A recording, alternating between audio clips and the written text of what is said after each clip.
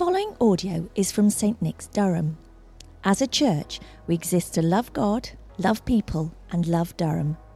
We hope that this sermon will serve you well as a supplement to your regular Bible reading, prayer, and participation in your local church. For more information about St Nick's, Durham, directions or resources, please visit stnicks.org.uk.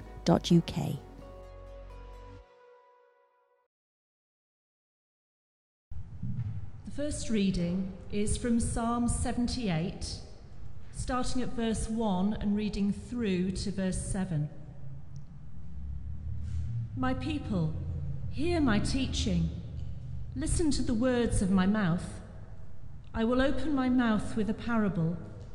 I will utter hidden things, things from of old, things we have heard and known, things our ancestors have told us. We will not hide them from their descendants. We will tell the next generation the praiseworthy deeds of the Lord, his power, and the wonders he has done.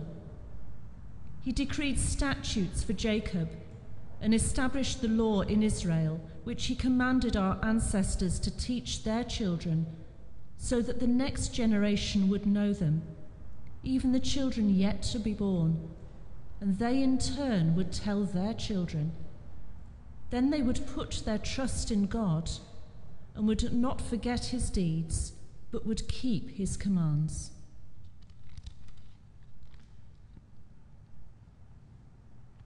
The second reading is from Matthew chapter 21, and reading from verse 23 down to verse 32.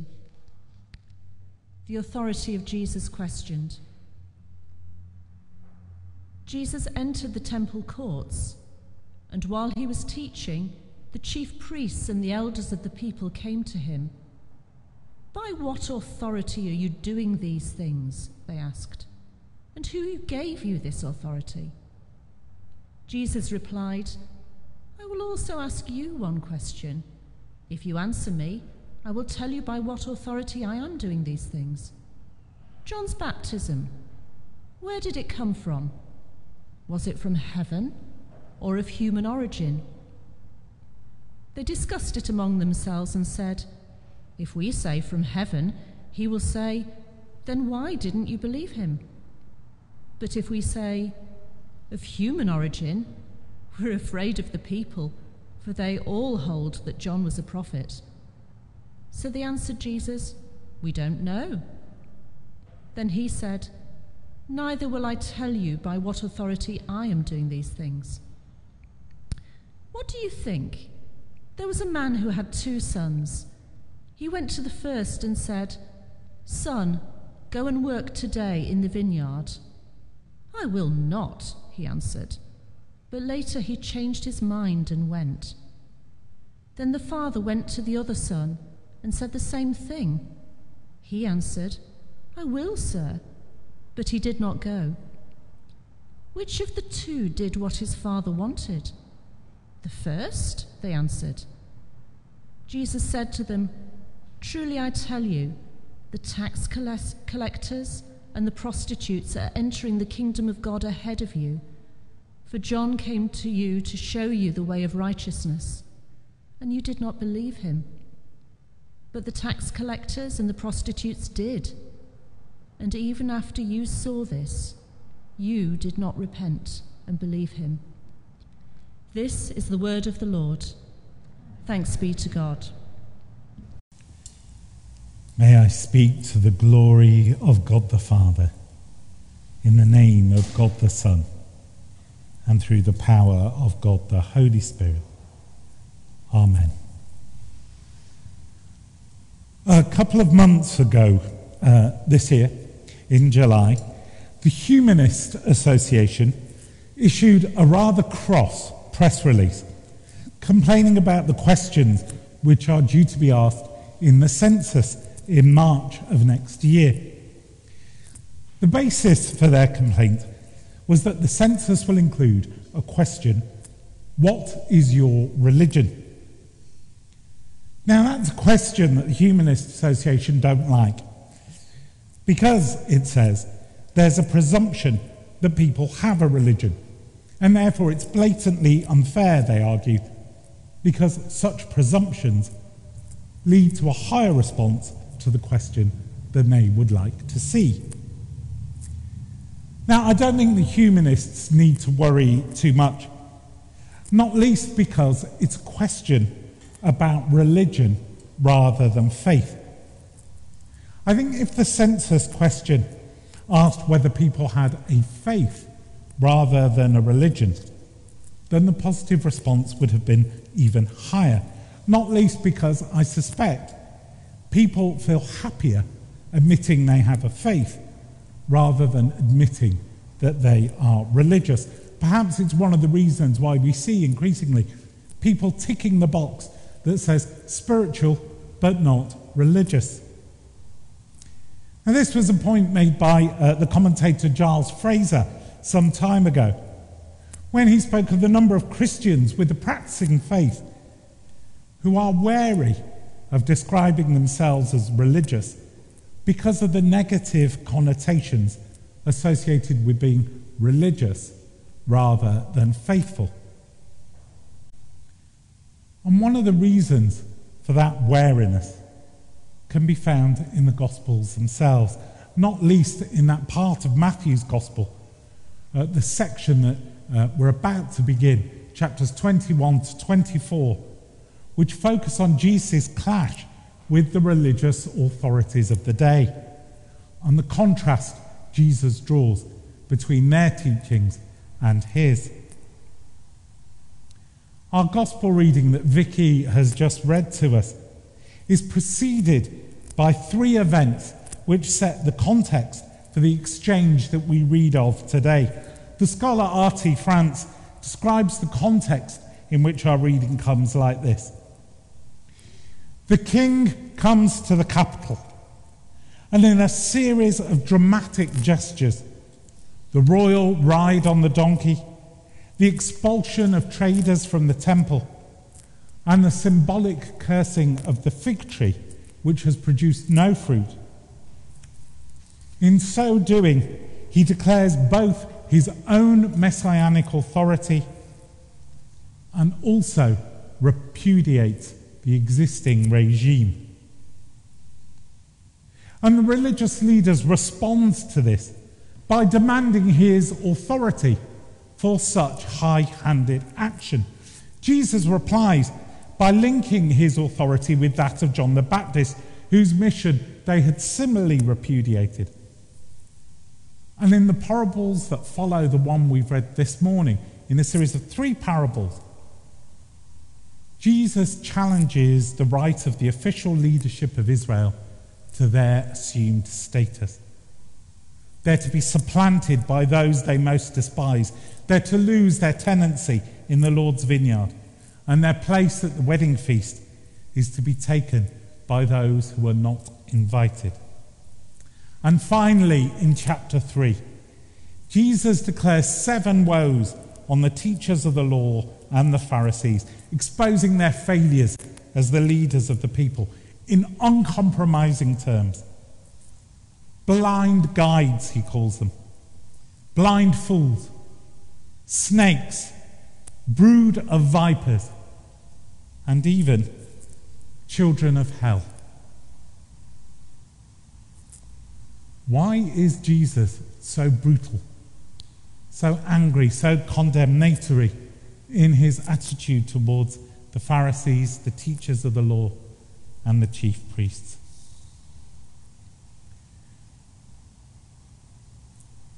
In their desire to follow the law and teach what has been handed down to them, as we heard in the psalm read to us this morning, the religious leaders have lost sight of the reason for the rules which they seek to enforce. They have drawn the circle of righteousness so tightly that they have excluded from it people not like them. The salvation of God meant for all has been restricted to a clique. It's become a club with a large no entry sign to those not considered good enough or worthy enough to enter in. So let's turn to our gospel reading that Vicky read to us, which comes in two parts and highlights Jesus' teaching and the contrast that he draws between that of the chief priests and his own. First, in verses 23 to 27, we see the chief priests and the elders of the people questioning Jesus about his authority. Now, these questions are not asked in a genuine attempt to seek understanding, but rather they are asked to rebuke. You can almost hear the tone. Who do you think you are? Who do you think you are to teach like this, to act like this in clearing the temple, to come into our city in the way that you have done? And Jesus responds with a question of his own about the authority of John the Baptist, a question that they are unable to answer through a mixture of pride and fear. Recognizing that they had rejected John's teaching and call to repentance, and also unable to say so for fear that their own authority would be diminished. And so in the face of their reply, we do not know where John's authority comes from. Jesus tells them a parable. The parable of the two sons, as I said, is the first in a series of three that Jesus gives to contrast the actions of the religious leaders with those whom they would view as being unworthy to even enter the temple. Now, as a standalone text, it's perfectly possible to read this parable as underscoring that part of the letter of James that declares that faith without deeds is dead. As one commentator notes in their reading of this parable, doing the will of the Father for Jesus is more than simply a matter of words. It's always a matter of deeds. It's one thing to say one does or will do the will of the Father, but it's another thing to actually do it. Words alone mean nothing. What might a modern version or illustration of this parable look like, I wonder? Perhaps it might be a president who takes the decision to clear the streets of the capital city with tear gas and state troopers, and to arrest those calling for justice outside a church so that he can stand in front of it with a Bible raised in his hand. The picture presented suggests he says yes to God. He says yes to God his Father through raising the Bible. But in fact, through his very actions, he does the exact opposite of what the Bible speaks of. While those who were stood on the steps of the church moments earlier are arrested for civil disobedience, or watch on through watering eyes or choking lungs, processing the tear gas.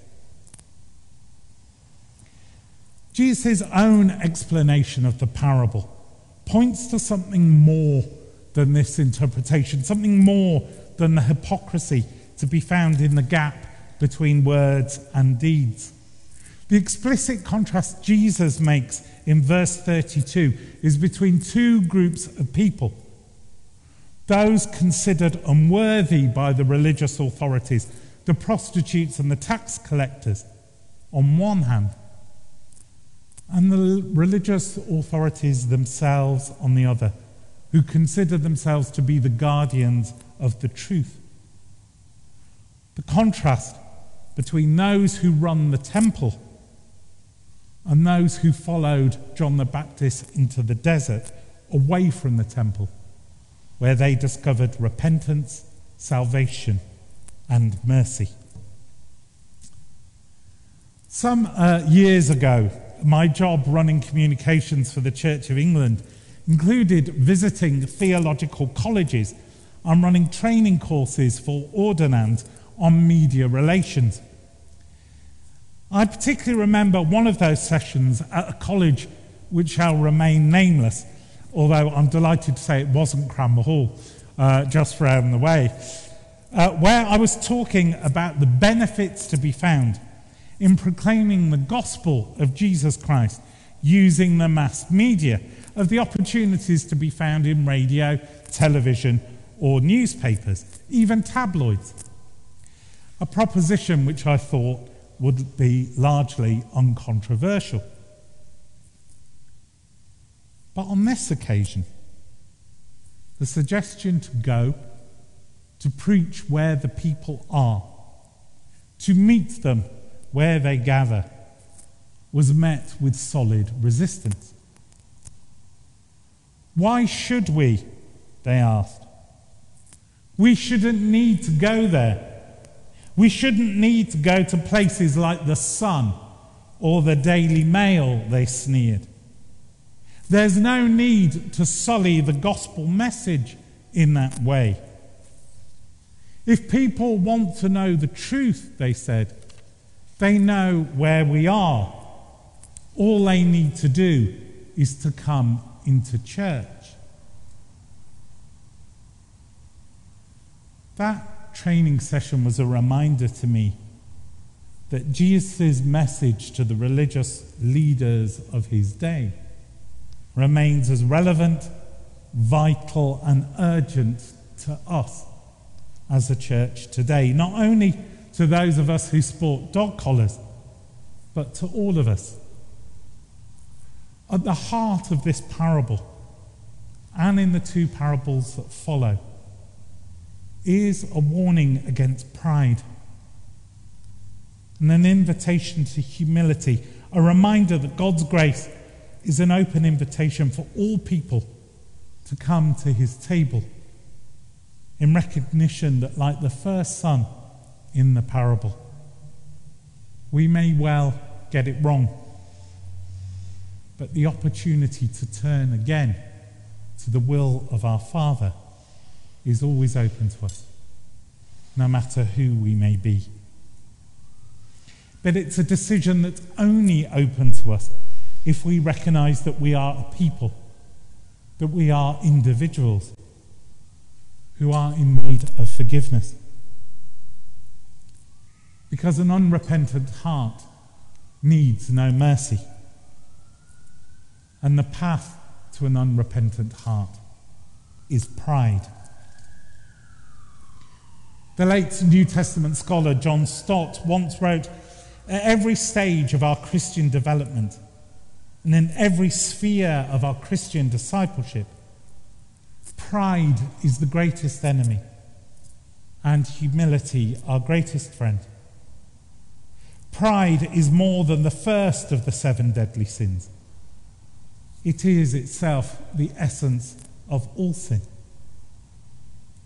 C.S. Lewis, similarly, in his book Mere Christianity, wrote, "According to Christian teachers, the essential vice, the utmost evil, is pride. Unchastity, anger, greed, drunkenness, and all that are mere flea bites in comparison. It was through pride that the devil became the devil.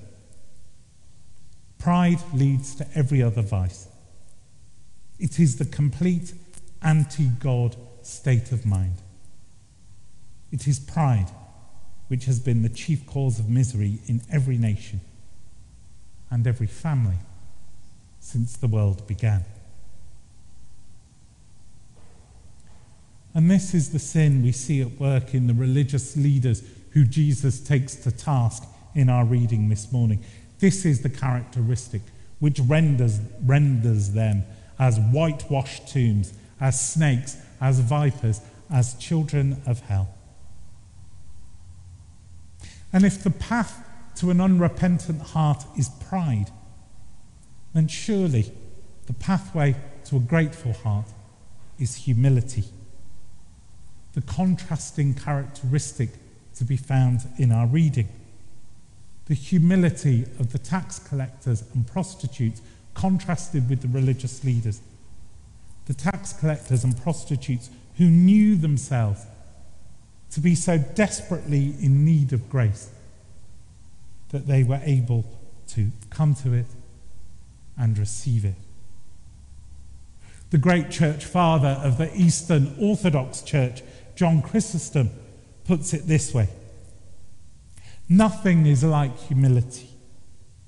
Humility is the mother, the root, the nurse, the foundation and bond of all good things. How can one extinguish pride? By knowing God. For if we know him, all pride is banished. The former Bishop of Maidstone, Graham Cray, put it this way when speaking at Soul Survivor: humility is not minimizing your gifts and abilities.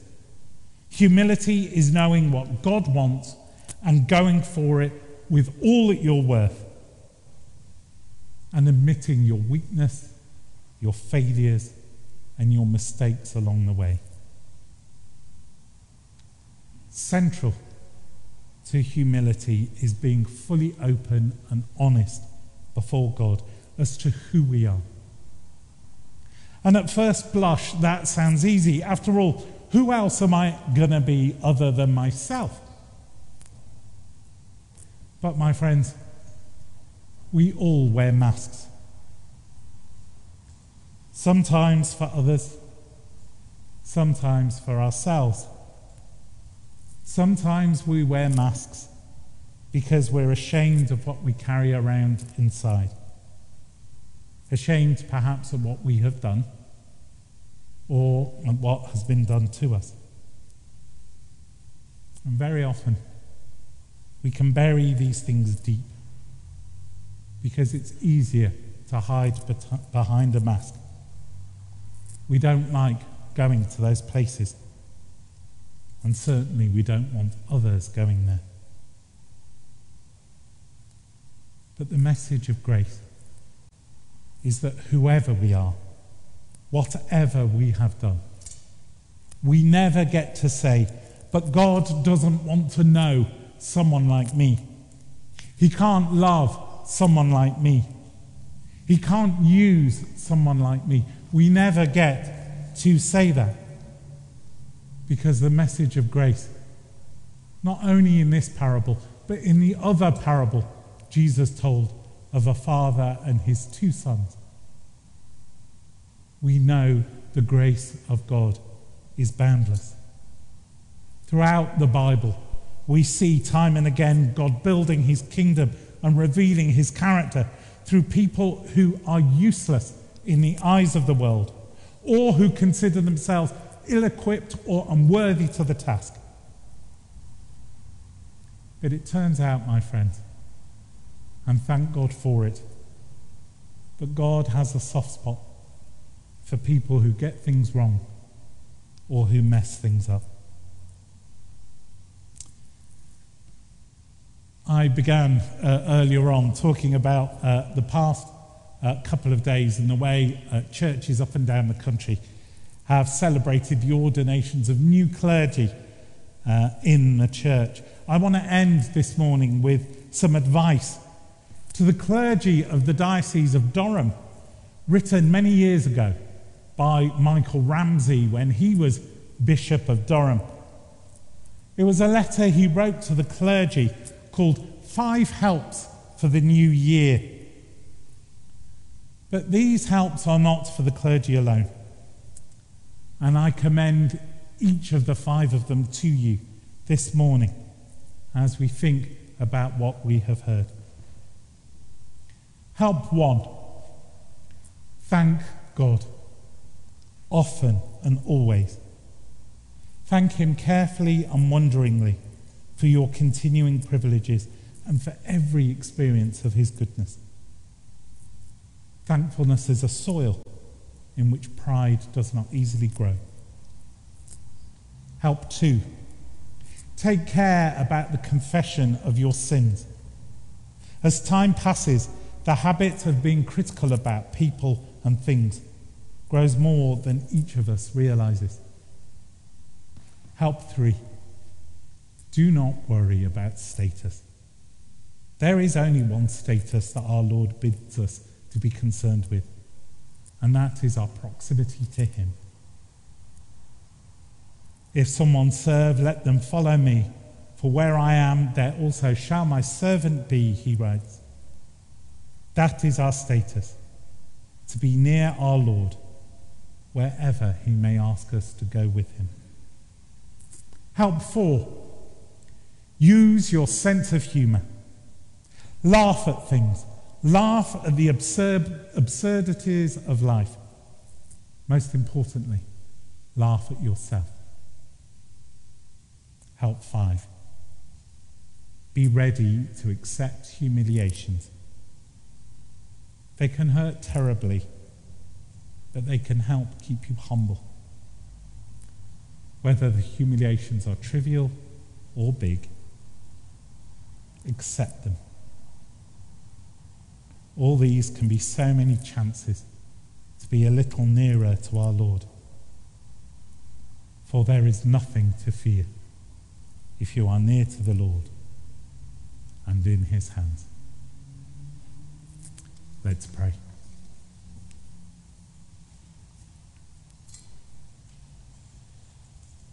Father God, would you enable us this day to take off the masks that we wear before you, to recognize our need of you, to come to you in humility and trusting in you. Renew in us thankful hearts, that we may ever keep our eyes fixed on your Son and live in gratitude for your boundless love for us. In the name of Jesus Christ we pray. Amen.